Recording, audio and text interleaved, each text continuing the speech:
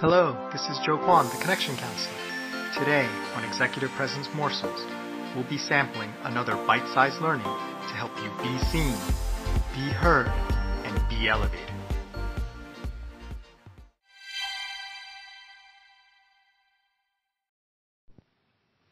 Hello, this is Joe Kwan, the Connection Counselor, and welcome to our final episode of Poker Week. Hope you've enjoyed the metaphor.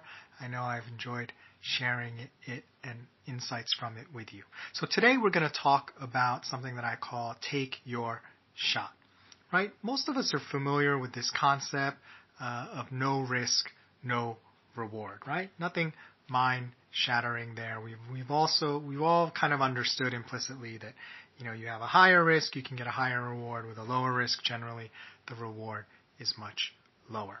However, what we can learn from poker is it's not always that simple. That's not all there is to risk and reward and how we deal with it. Some people never take a risk, right? So those people are safer, but there's really very little reward.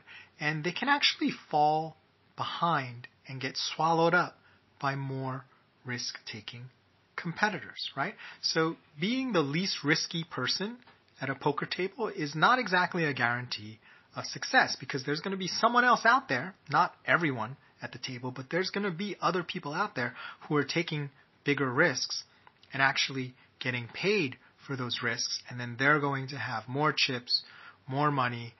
They have more options in terms of how they can play and push other players like a non-risk taking player around, and eventually that gives them, it's not a guarantee, but it gives them a better chance. It puts them in a better position to win more money or the entire tournament, depending on what sort of format you're playing in.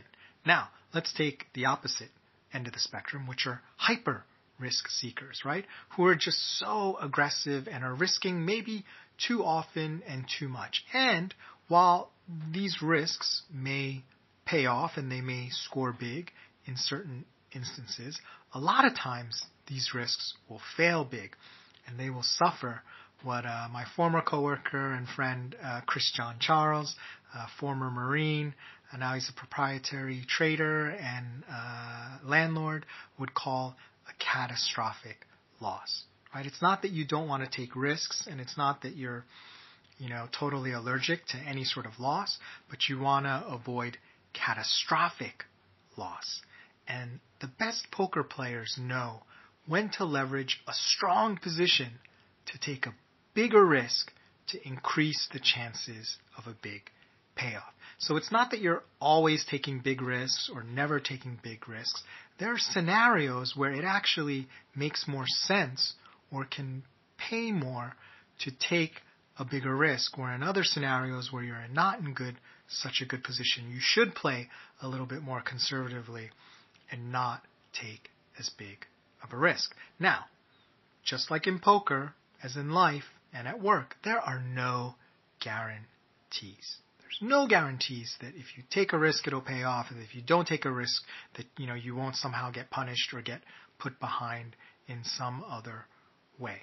However, it is smarter to play a really great hand and try to leverage that versus foolishly betting aggressively on a hand that is almost certain to lose, right?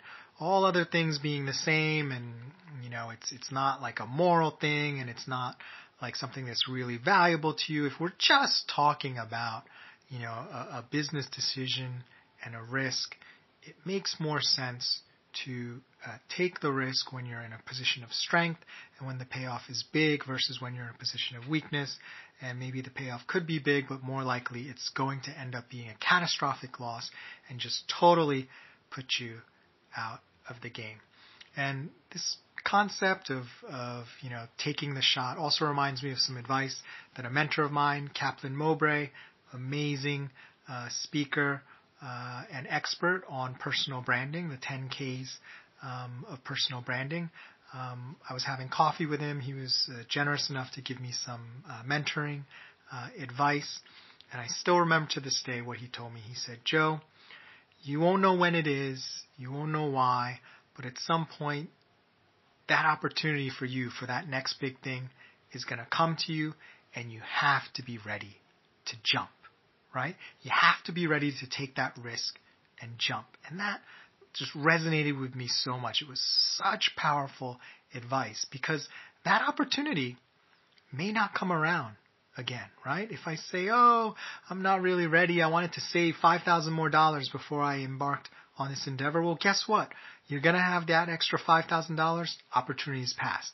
The market's changed. No one wants to give you that opportunity anymore. Someone else has already grabbed that opportunity and blown it up, and now you are boxed out of the market. So thanks for that advice, Kaplan, where, when that opportunity comes, you have to be ready to jump, take that risk, because when you determine that now is the time and you're going to get the biggest benefit, then that's the best time to bet on yourself and to just go and to take the risk, all other things remaining equal, of course. So ask yourself, what is your appetite for risk? And here's the thing that we learned from poker. It's not right or wrong to be an aggressive player versus to be a more conservative player.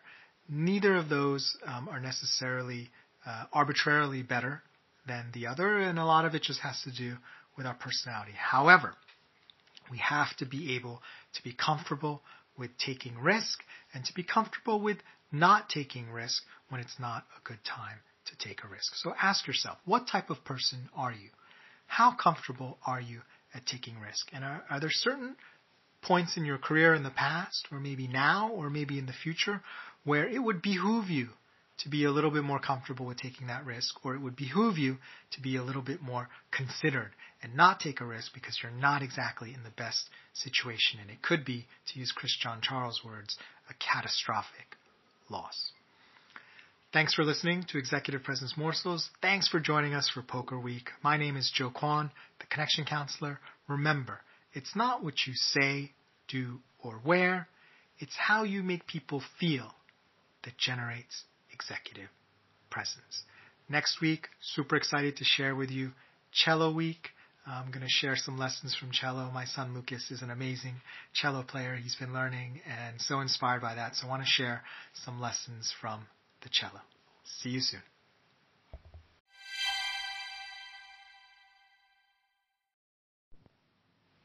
If you like, please stay tuned for a preview of tomorrow's episode, brought to you by our sponsors.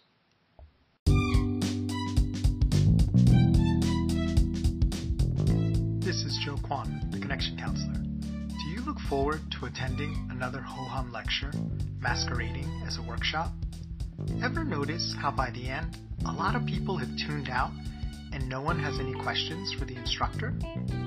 If you could attend a workshop that prioritizes your engagement so you get the most out of the time spent, would you look forward to it? If you truly want to invest in your leadership learning this year, join us for our monthly Connection Counselor workshop, where your participation is the key. Every month, we dive into another difficult leadership challenge and explore it together. Register for our next workshop now and watch recordings of previous ones at connectioncounselor.com/workshop. Thank you.